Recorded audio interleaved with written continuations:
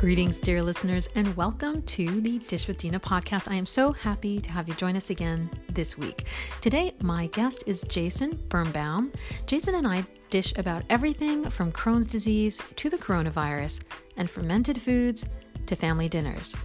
Jason has had an ever-evolving career path from being a former sleep specialist to a current life insurance producer. So sit back, enjoy the conversation, and let's dish. Jason Birnbaum, welcome to the Dish with Dina podcast. Thank you so much for taking time out of your day to spend with me. My pleasure. Thanks for having me, Dina. Thank you. So much like all of these podcast episodes have been going, I always start off with an origin story. And if you don't mind, if you remember, sharing with our listeners, how did we meet, how we came across each other? Well, I am lifelong friends with your life partner, Mark. Yes.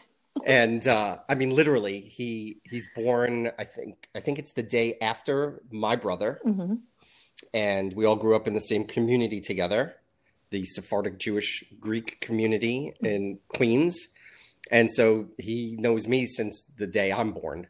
So, and then once you entered into his life, we obviously met at some point. Yes, we did. I've been with him. I don't think I shared this with anybody. I've been with him, oh gosh, what is this now? 18 years. Yeah, I was gonna say, it's got to be about 20 years. Yeah. Oh my goodness. So that's many decades have passed us in that time, but we all look fantastic, just FYI. We do.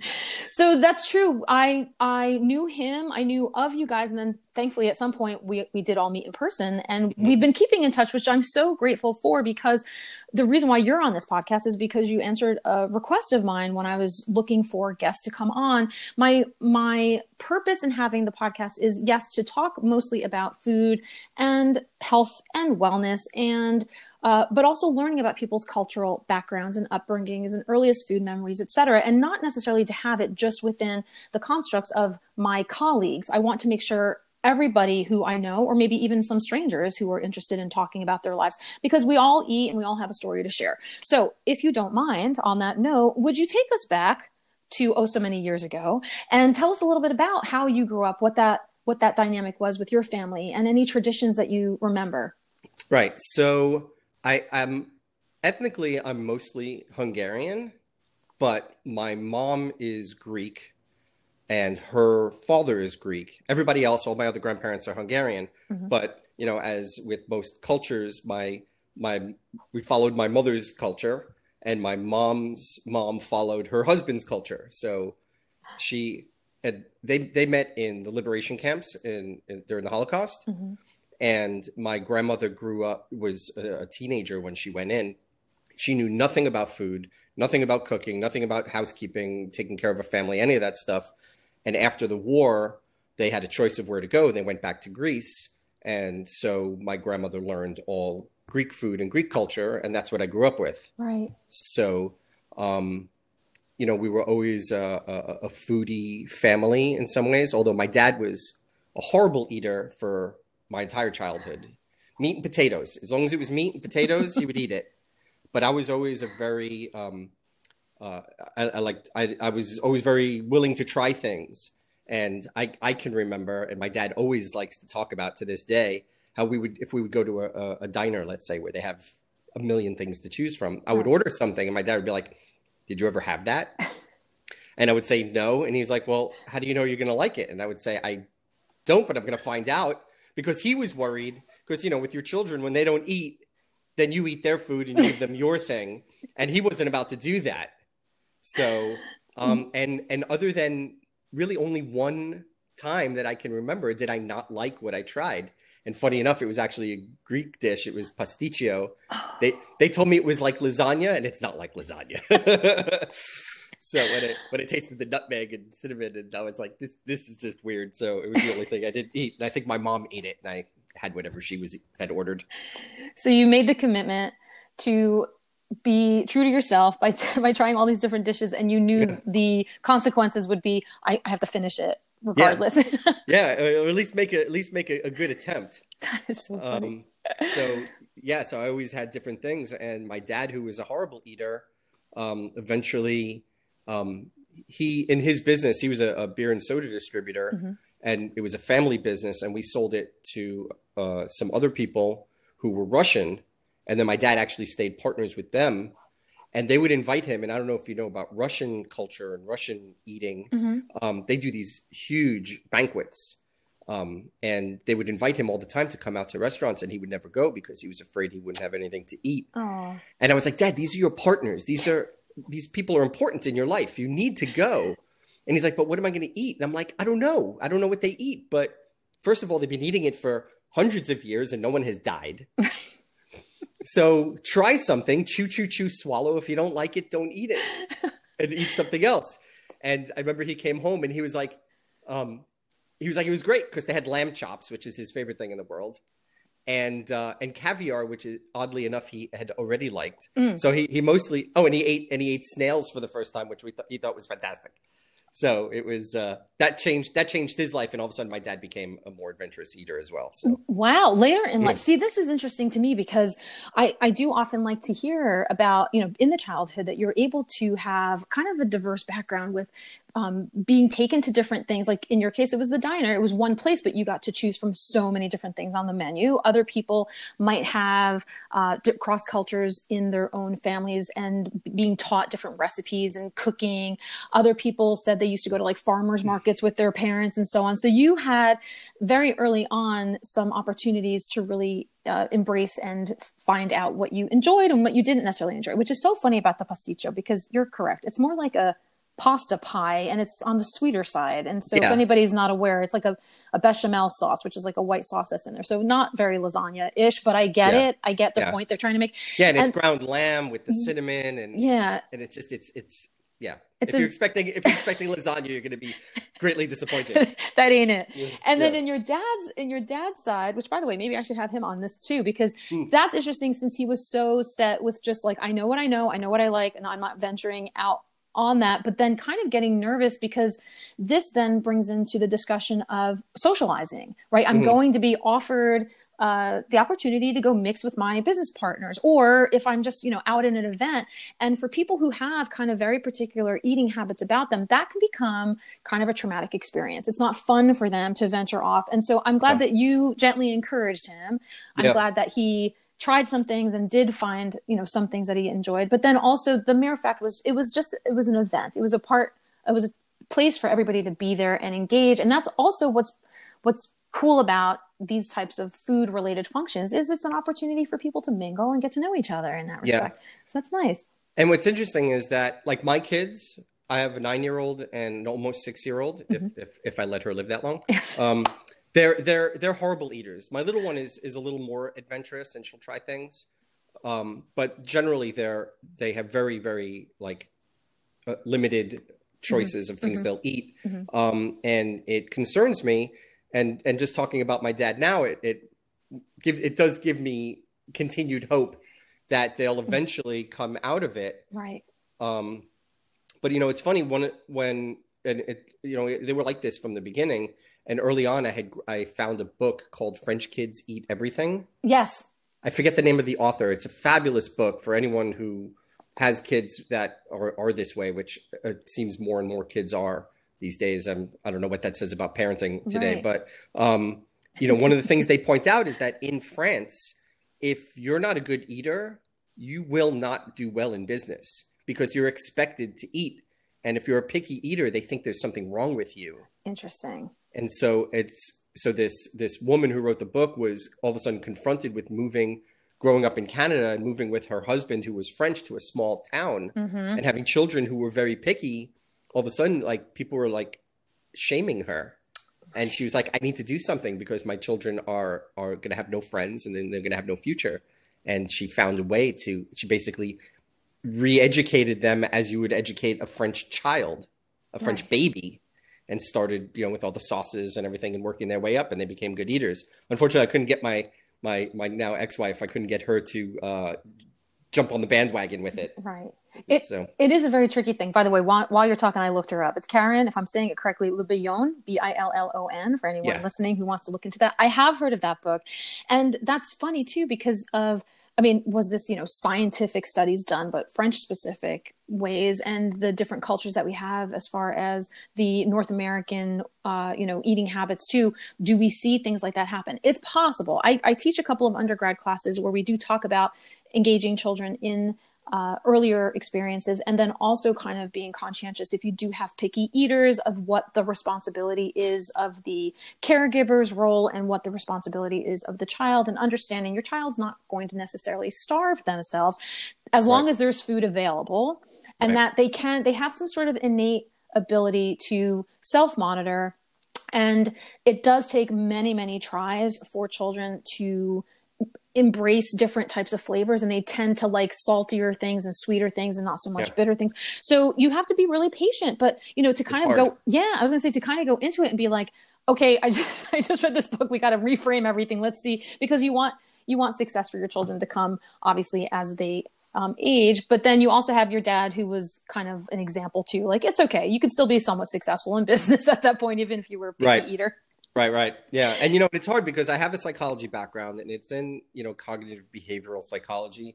And I know the right things to do, but it's one of those, physician heal thyself. Totally. I get so frustrated, and I know, okay, I have to, make the choices available and encourage trying, but, don't force it. And I find myself slamming my fists on the table. Just taste it. Just give it a chance. You'll like it. Maybe at least just try it, Well, it's hard. I was brought up in the very clean plate club where we did get, yelled at for not eating everything, and also being berated that there's children starving in this world and they would be lucky to have this food. And then, obviously now that I'm in this field, I realize not the best way to approach children's eating patterns, because, especially when you're putting things on a child's plate and I'm like, hi, I'm 6. Why am I having so much food? Like, can you just maybe give me one kernel? But it's true, like, to also respect the fact that the parents maybe sometimes are also, just nervous, and making sure that you're getting fed well and nourished well. And then the waste comes into play too. We don't want people leaving things on their plate. So there's a lot of trial and error. So I really, I commend you no matter what approach you took. There's no right or wrong way. It's whatever you dealt with at the time. But did you come from that environment too? Because I'm assuming that if your mom, if she's making those types of foods back in the day, was it always like a lot? Like in my family, we fed an army that didn't exist. Right. So yes, Jews and Italians, we feed for very similar for the rest of the family and neighbors that might come for dinner, just in case somebody pops over. And just to enter into it, I was quite lucky that my mom is an excellent cook. Yeah. I've been to lots of friends' houses where they're like, oh, my mom's a great cook, and then I sit down, I'm like, not so really, right? But no, I never really got that from my parents, but it was never really an issue. We ate our dinner. We ate our meals. But I did get it from my grandmother, the one who was a concentration camp survivor. And she added an extra layer to that. She didn't say there were children starving. She would say there are children starving, and I was one of them. Right. She ate grass. They gave them grass soup in concentration camp. Right. And if that doesn't do it for you, right? Like, so, if that doesn't guilt you into it. And I always think about that now, because I have a fridge full of leftovers, but I'm single now, and before I was married, I do a lot of cooking, and one of my biggest problems is that I am also, like my mother, a very good cook. Yeah. And so I love my food, and oftentimes I'll look at it and be like, I really want a little more, but then I don't have enough left over for a full meal. And then I end up eating all of it, right? And I always kind of wonder also, like, did that guilt from my grandmother enter into it where, like, if I'm out, I need to finish what I had. I need to eat it. I need to eat it all. So I don't know. Yes. Well, listen, I was going to say, with your background, we could definitely dive into all of this for many hours to come. But since this is a podcast, I'm trying to stick to a time schedule. I did want to say, though, so the way that I am recording all of these episodes are in whatever random order that they're going to eventually be published. But my point is right now, it is July. We are celebrating what is technically National Culinary Arts Month, and I wanted to talk a little bit Did not know about, that. yeah, I wanted to talk a little bit about your foray, and if any of those experiences, as you kind of alluded to, play a role in you're feeling comfortable with experimenting and cooking and tasting and understanding flavors and how things work, and how comfortable, how open, how flexible you are to making mistakes in the kitchen. And then if your children also play a role in that as well, do they reap the benefits, whether, but assuming if they're picky eaters, they might not necessarily want what you're making. So walk us through a little bit about like how you're finding yourself in that realm now. Okay, so I mean, starting as a child, I was always very interested in food, and I always helped my mom, and I always watched her cook. And my mom suffered from frequent migraines, debilitating migraines, days at a time, and would have them, several a week. It was often, really bad. And actually, it's been a lifelong journey to solve them. And she discovered that a lot of it was food triggers. Right. And, she's in her 70s and still working it all out. But by the time I was 12, I mean, I was cooking dinners for my family. I was cooking, full on meals. And so I became very experimental. There wasn't, we didn't have the Food Network then. Right. But there was the Frugal Gourmet, who I loved. There was totally the Frugal Gourmet. I know exactly who you're talking about. And there was Julia Child. Yes. And there was this one German lady whose name I forget, that used to be on, she would be on a guest on Good Morning America sometimes. And I remember Good Morning America was doing a live shot in Flushing Meadow Park, which was blocks from my home. And I went early in the morning to go see her. And I waited around and I waved out to her and I told her, I was like, I made she had made like, it was like some sort of meat with like a mustard sauce roast. And I told her I made that, and she was so happy and she was so excited. And, so I was always very interested in food. And when I was in college studying psychology, all the upperclassmen I knew were graduating to go home and be waiters and waitresses, because you can't really get a job with an undergraduate in psychology. And I was really, really getting depressed and down on what my future prospects were. And I was calling my parents a lot from school. And they were like, look, you've taken all your liberal arts courses. You have lots of interests. Think about what you really love to do. And if there's a career in it, we'll support you, like with everything we've done, like good parents. And so I thought about it for several weeks, and I finally came back and I was like, I know what I want to do. And they were like, what? I said, I want to be a chef. And they were like, no. And I was going to school right across the river from Culinary Institute. And I had a friend who was there, and I would go visit him. So they said no. And they were like, finish your degree. And then if you want, we'll send you to culinary school anywhere in the world. And sure enough, I got my psychology degree, and I got a job right out of undergrad, working in psychology. So that set my career for a while. We'll support you on anything but that. Right. Yeah. My grandmother was like, oh my God, you were going to be a doctor. Now you're going to be a butcher. And you're going to work at Burger King. And I was like, well, I'd like to think I'm a little better than that. I can get a job. I love the progression of thought there. Well, that's something that you and I have in common too. I don't think I knew that. I also was oh my gosh, I used to love sitting down at 10 or 11 years old and just watching, back in the day we had 3 channels, I think it was. Right. And I think it was channel 13 or whatever public broadcasting system show. Yeah. And they would have the great chefs of the world. They would have, the Frugal Gourmet for sure. There was Julia Child. There was a guy named Pasquale who had like a cucina espressa, and he would do all of these great Italian dishes. And I would watch that much like my childhood counterparts were watching Bugs Bunny on television. Right. And I would soak up all that knowledge. And I loved cooking and experimenting. And then in my older years, before I decided where I wanted to go for college as well, I was looking into culinary school programs, and they're very expensive. A lot of them were. And also we lived in New Jersey, and a lot of those were in New York City. So I was being held back a little bit from venturing across the river because I had very strict parents. But what I ended up doing was I did take a bunch of, so I didn't obviously go into culinary school, but I took a bunch of classes. Like I took a knife skills class and a saucing class and a pastry class. Did you ever get any formal training at all in those things? But never. You're just a self-taught chef. Self-taught. Yeah. Yep. And I've seen courses, Sur La Table and other companies, they'll offer courses, and like I'll watch the videos and I'm like, yeah, I already know all that stuff. Exactly. Yeah. Well, that's exciting. So is there anything that you've been cooking right now that you've kind of mastered or that you're looking to experiment with now that we have seasonal changes and things that are more available to us? Obviously the bounty grows in the summertime than it does in Right. the And winter. where I live, I'm in central New Jersey. I'm Hmm. surrounded by farms. So I Hmm. can get tons of farm fresh stuff, but really Corona Yeah. has made it difficult. And Yeah. of all the things I'm not eating, I find that I'm deficient in fresh fruits and vegetables Right. because you have to get them more often, and I try to limit how often I'm going to the store. But I am cooking. I am doing the Corona bread. So Corona. Wait, what is that? Is that banana bread or no? no, it's just baking bread. Mark Bittman had taken his version, had created his version of the no knead Oh, yeah, yeah. Okay. bread that you Right. cook in a In the in a pandemic. yeah but you cook it in a Dutch oven Yeah.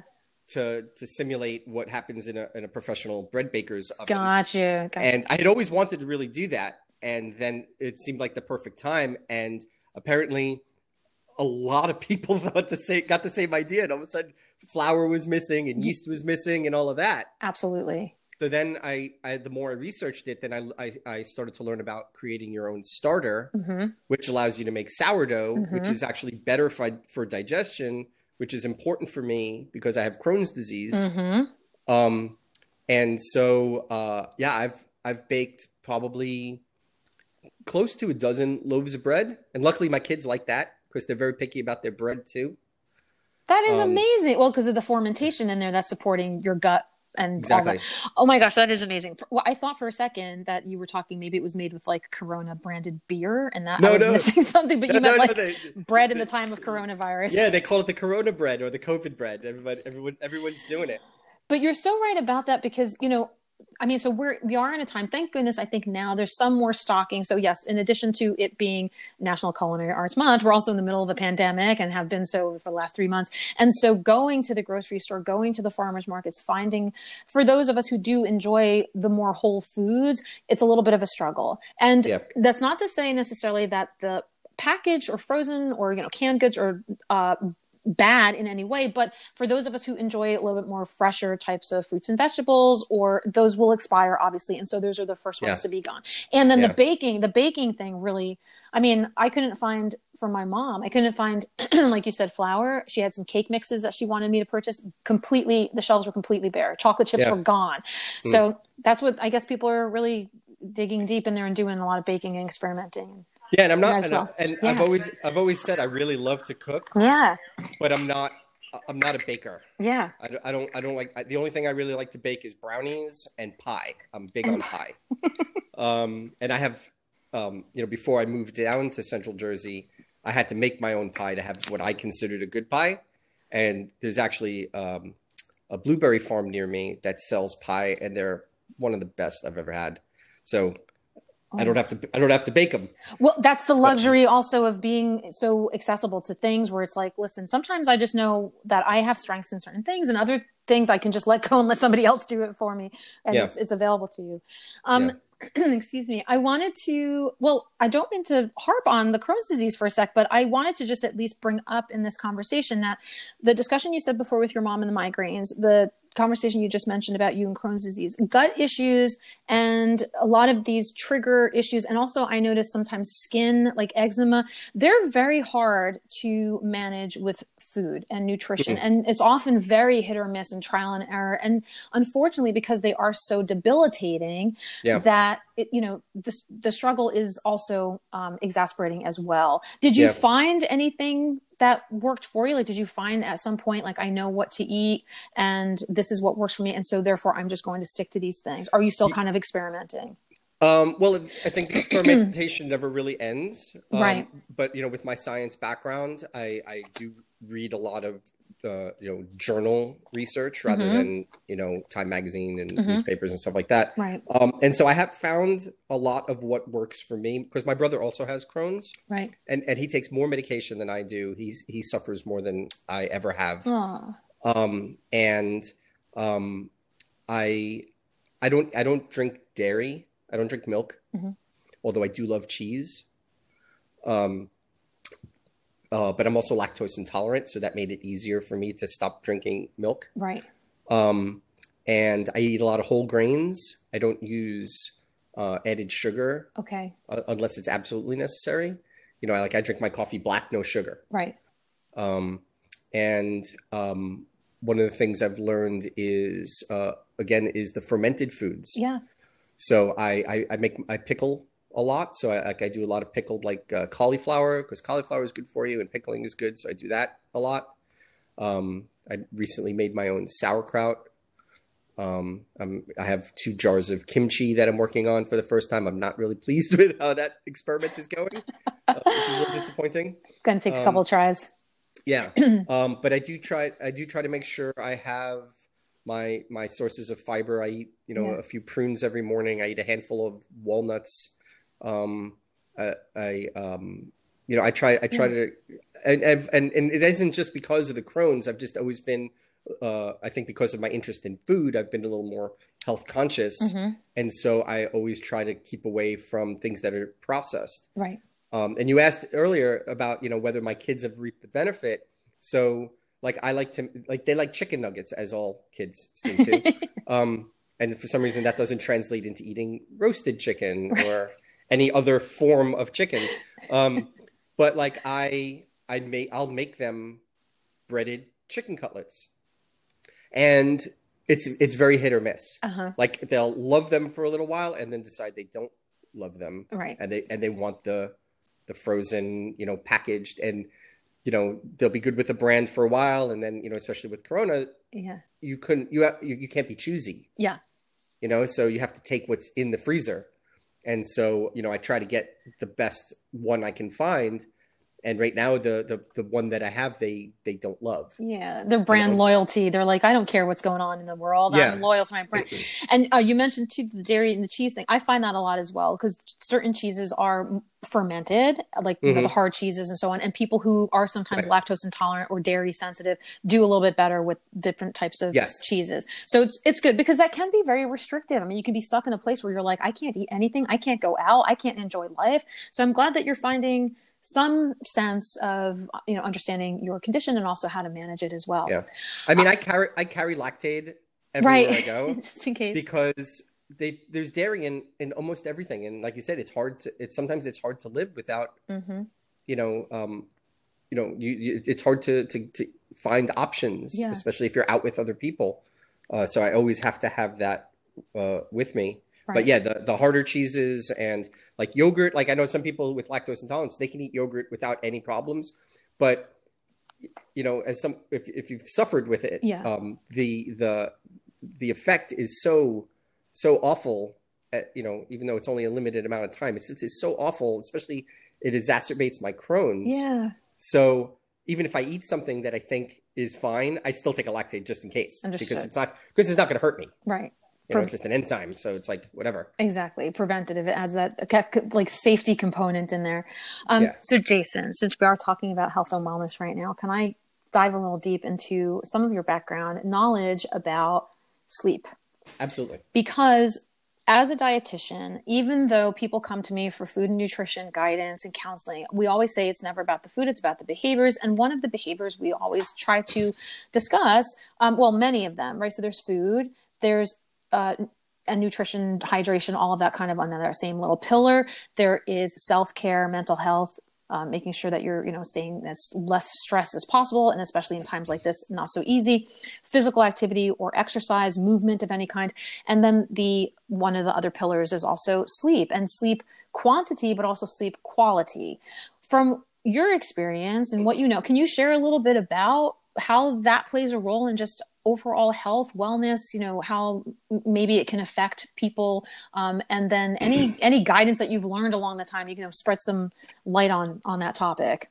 This is what, a 6-hour podcast? Yes. 6.5. We'll do part 4. Yeah. So it's funny, the years, the dozen or so years that I worked in sleep, I became acutely aware of how little people seem to care about whether they get sleep or not. We're a very driven, our economy is very, you got to work hard and, sacrifice and do all that. And the one thing people always sacrifice is their sleep. Right. And it's mind-boggling because the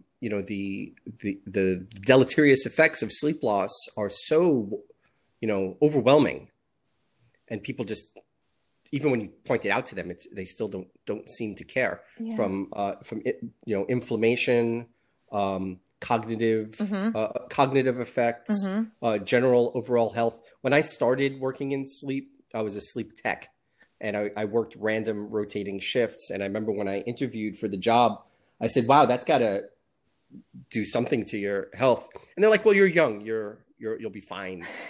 You'll overcome it." And I did for a while. And when I got to the point where all of a sudden I started getting sick all the time, right. I was like, "Oh, this is catching up to me. I need to stop doing these overnight shifts." And so I found a way to do more daytime work. But yeah, I mean, the role it plays is just so overwhelming, and it really encompasses every aspect of our life. A one night of sleep loss is, I forget the number, but it's something like a 20-point hit on your IQ. Temporary, you can go back to sleep and get it back, but it's and then inflammation, and the effect of cortisol from poor sleep. Right. I'm dealing with issues myself because I discovered that I'm starting to snore, and the snoring has led to GERD, and the GERD has led to asthma. And I found that I was snoring because of my asthma. I went to the doctor about my asthma. She asked me a bunch of questions. She looked at my throat. She's like, "Well, your throat is irritated, and you're probably having GERD, and you're burning not just your esophagus but your larynx, and it's all." And I was like, "Oh my God, it's all sleep. It's all based on sleep. Everything's all connected." Yeah. And so, just as a side note for anybody out there who doesn't know what GERD is, it is the gastroesophageal reflux disease. A lot of people complain it feels a little bit like heartburn coming through your throat. Sometimes there are triggers as far as like eating acid and so on, acidic foods, I should say. But in your case, it was almost the ingestion of like extra air coming into the pipes there and causing that, it sounds like. And, you brought up a point too that as I always do, I'm scribbling notes as you're talking. So a couple of different things came in. So I have read, I teach, as I said before, I teach some undergrad and grad classes. We do talk a little bit about nervous disorders, cognition, Alzheimer's disease, and some studies that are showing that, like you were saying, erratic sleep patterns, long-term sleep patterns, you can't really make up for that lost sleep. You can't really undo the damage that's done. Exactly. And that while we're not entirely sure how the process works, and I guess it's cellular level, there's a lot of studies that are kind of doing like, electronic readings of how your brain kind of allows that time to housekeep in that way. Like it cleans up the beta myelin, whatever the hex are going on up there. And the other thing too, when you mentioned night shifts as well, like circadian rhythms come up a lot too in some of our discussions. We're looking to see how we can help people who do have night shift work in helping them understand how their body might utilize nutrition in a different way, because it's not just, typical breakfast, lunch, dinner, everything for them is shifted, but the sunlight comes in at different times for them than it does to somebody working a traditional job. And so there's a lot of good points there. And I'm really curious as to, what is coming up in the world of sleep habits and how that affects it. But you're right. It affects a lot of things, inflammation, cognition. And then, as you said too, now it's affecting your GI tract again, as if you need more stuff happening there. Exactly. Yeah. I mean, I had done, when I was at the end of my career, we were doing research on memory consolidation and sleep, and I recently have seen that that field is blowing up. It's ever expanding. I mean, there's so much to know. But sorry, go ahead. No, it's that that people don't realize how like for young people, if you're in school and you're staying up late to study, you want to make sure you get a good night's sleep. Otherwise, everything you stayed up late to study isn't going to consolidate. Right. It's just going to be gone. It's fleeting.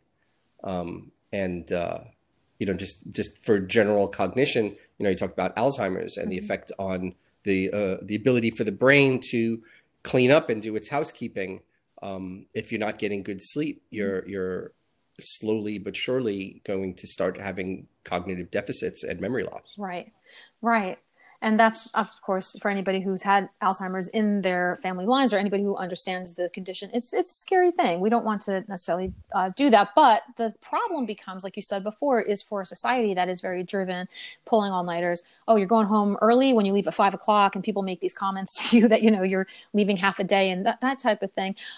It becomes a behavioral discussion. And just like nutrition, well, I mean, really just like any wellness habit, how do we go back and encourage people to prioritize that? So it really has to be coming from them, correct? Or, I mean, maybe they might not have any, I guess, there's a vicious cycle Yeah. of our own motivations and our peer relationships, but also our work relationships and our job requirements. We always talk about like that guy who's the first person in the office. He gets there before the boss. That guy's up at 4:30 in the morning. And like, some of the biggest achievers in my current industry, they talk about they're up at 4:30 in the morning and they get their exercise and they get their reading in and they do their preparation for the day. And Right. it's like, I'm like 4:30. I'm like, I'm never ever going to do that because I just don't see the benefit outweighing the detrimental effect on my health. I think there are some people who, we know there are people who naturally get less sleep, and those are the people that can do that. I can't do that. I'm a long sleeper. Yeah. I like to sleep, and I tell the people I work with, I'm like, yeah, just don't expect that from me. Yeah. It's. And that's the thing too. I think from both the provider's standpoint and also the patient or the client standpoint is like you said before too, with the Crohn's disease discussion, know what works for you. Try not to, just because you heard, successful people have morning and evening routines, etc. There's ways that you can be productive and efficient in your life and make it work for you without having Absolutely. to accommodate all these things. And then the other thing I had written down as well in that was, to kind of ask you, going back a little bit to what we were talking about before with health and wellness in your respects, what are some of your own routines? Do you have anything now that things are a little bit wonky with the world? Are there non-negotiables? I like asking people that too. Is it a non-negotiable for you, like you said, to kind of make sure you get quality sleep? Well, yeah, I mean, it's funny because, again, it's one of those physician heal thyself issues. Yes. I know this is true of my parents. I know this is true of some of my coworkers and some of my friends. Everyone's going to bed later. And those of us that are able to are sleeping later. For the people who can't, now you're really having a problem because now you're jet lagged every day. You're getting less sleep than you want. Right. But everyone is phase shifting. Fortunately for me, I know how to fix it for myself. Most people don't, and most people don't even know that they can look up. And it's a very simple process of, how you use the light and how you use your sleep timing, Right. and you can readjust yourself. But you're talking, it takes 3 months to set your circadian rhythm. People who go to Europe for a week's vacation, they're like, oh my God, I'm totally screwed up because I'm jet lagged and the time difference. And I'm like, don't worry about it. You're fine. Your circadian rhythm will take back over and you'll be fine. You have to live there for 3 months and then come back, then call me and I'll fix you. Gotcha. Before anything's screwed up. Otherwise, wait another 2-3 days and then tell them, you'll see you'll be fine. Yeah. But because we've been locked in for months, we are slowly resetting our clocks. Yep. And it's, I think the sleep labs, especially the ones that deal with insomnia and circadian rhythm disorders, are going to see a huge increase in patients. But for my own routines, sleep and eating wise, well, any health and wellness, anything you want to talk about. I mean, normally I would always want to go to bed no later than midnight, and these days I find myself getting to bed between 1 and 2, like going to sleep between 1 and 2. I'm a good solid 7 to 8 hour sleeper if I'm allowed to. Right. But and sharing custody of my kids, I'm sometimes able to and sometimes not able to. Especially when I have my little one, she's up and she's talking and ready to go. She's what we call a morning lark. She's up like a bird and ready to sing, and the rest of us are not. We're night owls. Oh, I miss that energy. Yeah, and I was just talking to her about energy today, And I was explaining to her about, her energy and the difference between energy and speed. And I was like, yeah, I can beat you in a race, but you can run all day. And I just can't do that. And she's like, I do get tired. And I'm like, when? Just tell me when. So I know that's when I can get some rest. But, and then I said, like in the morning, I like to have a banana. I have a few prunes. I have my handful of walnuts. I have my black coffee. I've had to shift all of that a little bit because of the GERD, because I got to take my meds in the morning, and then you're not supposed to eat for an hour, which has been a little difficult because I really, really want my coffee. I'm a bit of a coffee snob. I only do espresso, so I make Americanos. And it took me several months of perfecting my dose, as they call it, when you're grinding the beans and all that. So it's hard to wait. But otherwise, we were talking about how exploring my culinary arts. I get a meat delivery, so I have grass-fed beef, 100% grass-fed. I have heritage pork, free range chicken, and I get that every 6 weeks. And it's hard, especially because I know I'm not getting enough vegetables or as much as I would want. It's hard to not constantly be like cooking a pork shoulder and just eat shredded pork, for days at a time. And making ribeye steaks and all that. Normally I would spread that out, and I would, even though I'm nowhere near a vegetarian, I do see the benefit of having, like grains and vegetables as a meal to just help keep everything clean and, round it out a bit and balanced. Exactly. And it's been harder. So the routine is, I would say, not routine. Yeah, it's like you said before. I mean, we're coming up on, for sure, that 3-month mark of making or breaking a lot of us, I think. And in your case, you might be able to assimilate and accommodate some things, but you're not used to doing things that made you feel happy and stable and grounded in that way, because you had perfected them in some way. So shifting this over does kind of throw off everything a little bit. So we are all feeling some pain in some way, and very empathetic, I hope, to each other. And so unfortunately, while I would love to speak to you for a year and a half on all different types of topics, I'm going to start wrapping up. But before I do, I want to find out a couple of things. First of all, is there anything that we did not necessarily touch upon that you felt you wanted to share? Because this is, the guests podcast and the guest platform, and whoever you feel you can kind of talk to, whoever that audience member is that you have in mind, to take some nugget away. Is there anything that we didn't cover that you feel like you might want to share now? Well, I think when we talked about sleep, I'll address the big question that it's not the most the most frequent question I get. The most frequent question I get is, I had this really crazy dream. Can you tell me what it's about? Oh, interesting. And my answer to that is always, well, why don't you tell me what it's about? Right. And they're like, but you're the sleep specialist. And I'm like, yeah, but it was your dream. How do I know? Those books about dream interpretation analysis. Right. We're like, that's astrology. That's tarot. Right. That's not science. But otherwise, people always ask me about insomnia, either initiation insomnia, where they have a hard time falling asleep, or maintenance insomnia, where they can't stay asleep. And a lot of people don't realize that that's also insomnia. And what I tell people is, it is absolutely normal to have occasional insomnia. If it's anything more than, say, once a week, that's when you should really seek help. Okay. And, relaxation methods. I do a lot of mindfulness. I've been doing that for a couple of years now. And I tend to do it before bed because it relaxes me. Although most practitioners will tell you to do it like in the middle of the day. But there's lots of different relaxation techniques you can use.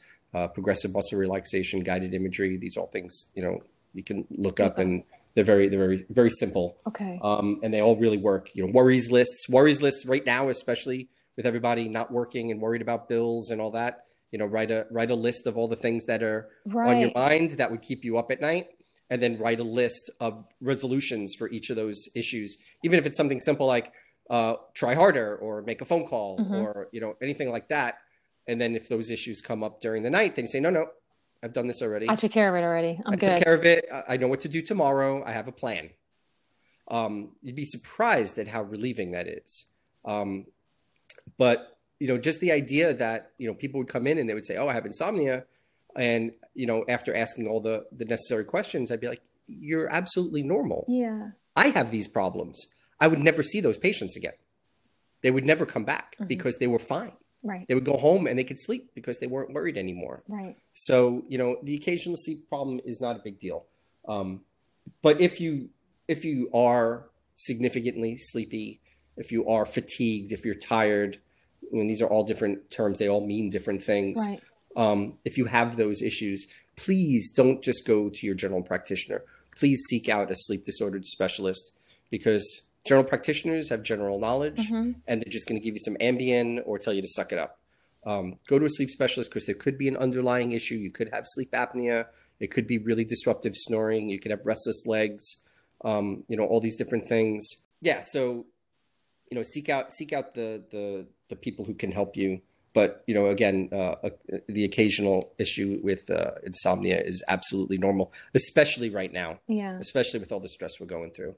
That's very helpful. I appreciate you saying that, because I think, well, a lot of people that are in my circle, we are all dealing with what is going on, and I can't take this anymore, and what is happening. So it's actually nice to know that a lot of people are going through the same thing. This is what is expected. And like you mentioned too, unless there's something that seems a little bit outside of that, or a little bit extreme, or that more of a pattern, right? Like the once in a while thing, not a big deal, but when we start seeing patterns. And similarly too, that the discussion about kind of taking ownership for, what you might be placing on yourself, and not that you mean to be doing that. Of course, there's worries, but there might be strategies and tools that can come help you alleviate that and get your mind off of things, or talking to a specialist in some way, therapist, et cetera, and people who could help support you really takes that pressure off, I think, and then allows you to then focus a little bit better, and then everything kind of falls into play. Then you have better quality sleep, and maybe you're not snacking so much at midnight, and so on. That's very, very helpful. I really appreciate that, Jason. Yeah, Thank and you. it's really you're welcome. It's really amazing how all the different things can tie into each other. When you don't sleep well, then you end up depressed. And when you're depressed, you don't eat right, which causes problems with your sleep. And it becomes this vicious cycle. And as a sleep specialist, we always obviously attack the sleep. And sometimes I ended up treating someone's depression because I fixed their sleep. Absolutely. Sometimes you got to fix the depression to fix the sleep. Sometimes it's the other way. Absolutely. And the food, the correlates with food. I mean, some people are stress eaters. Yeah. I'm a boredom eater. And having kids, they always want some cookies and brownies, and I'm happy to make them. But if they don't eat them all, and then they're not here, I will eat it. Yeah. And they come back and they're like, "You ate my ice cream." I'm like, "It's not your ice cream; it was my ice cream. You weren't here." Once you walk away, it defaults to being mine. Exactly. So Jason, I want to also ask a couple more questions before we do wrap up. The future you, I'm assuming we're going to still be in this predicament as, the next couple of months progress, but the future you, as far as, the years to come, are you pursuing anything in the culinary world or otherwise that, you enjoy doing, that support your habits, or wherever you see yourself going professionally, if there's anything that you want to share in that way? Well, I do always dream, whenever I'm driving and I see an empty storefront, if it's in the right spot, it looks the right way, I'm like, okay, that's where I'm going to open my barbecue joint. Oh, so cool. I have a friend who still works in the film industry, and every once in a while I'll call him up and be like, Dave, I found this spot. Let's drop everything. Let's do it. And he's my cooking partner in crime. We'll get together and do big meals. I love that. Otherwise, no, I don't have any culinary pursuits. Nothing that I'm pursuing. And then my second to final question is, if people are interested in learning more about you or sharing their stories or telling you thank you for sharing yours, are you publicly available on social media or on LinkedIn or anything like that? If not, that's okay. Yeah, I'm on LinkedIn. I'm on Facebook, just as my name, Jason Birnbaum. I don't have, I probably still have some web pages floating around that are just, because they're out there forever. Yeah. They never go away. I'm going to link, I'll link, you shared with me your handles and things, so I'll make sure I post that in the episode notes as well. And then my final question is, pun intended, everybody's going to get so sick of me saying that after a point, but what is on your plate today? So physically right now, when we hang up, what are you eating and what are you doing when we're done? I have pizza dough that has been resting that I'm going to separate out and then put in the fridge for at least 2 days to ferment, and then make some small pizzas over the next week or so. That's my next thing. I'm trying a new recipe. I don't know if I love it, but we'll see. Okay. And I did just bake 2 loaves of bread yesterday, so that's there. That's always there. Always trying to find something new to throw on top of a slice of sourdough. Yeah. I've been doing a lot of sardines. I love sardines, and it's great pandemic food. Yes. High in protein, high in omegas, Indeed. low in mercury. Canned. Right. Exactly. Yeah, absolutely. Yeah. I love it. Food pursuits. I do need to go and get some fruits and vegetables because I have almost nothing. Nothing left out there. All right. So you got slim pickings and you're going to have to go forage. The stores have plenty. Right. We're good out here. It's just having the time and opportunity to go and get more. It is a bit of a production these days. Yeah. I missed sour cherry picking, which is a very short.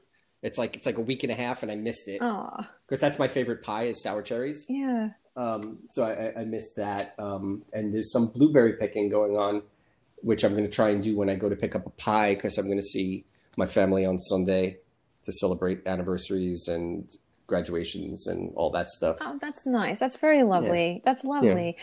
Well, Jason, it has been a pleasure having you on the podcast. And I am so delighted to be able to talk to you about all these different things, because even though we have known each other for 18 years, I don't think this has been the longest conversation I think we've ever had. Definitely the longest one-on-one conversation for sure.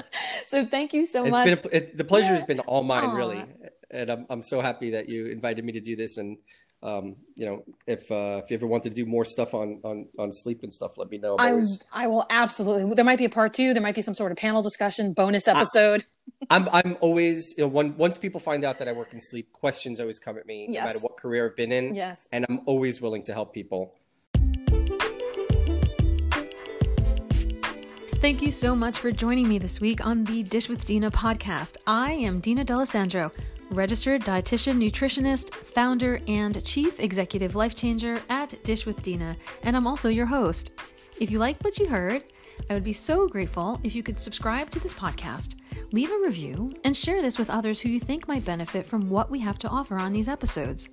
You can also join my mailing list at dishwithdina.com or email me at info@dishwithdina.com with questions, comments, feedback, and if you'd like to be a guest on a future episode, because everybody eats and we all have a story to share. I hope you tune back in next week when we dish again.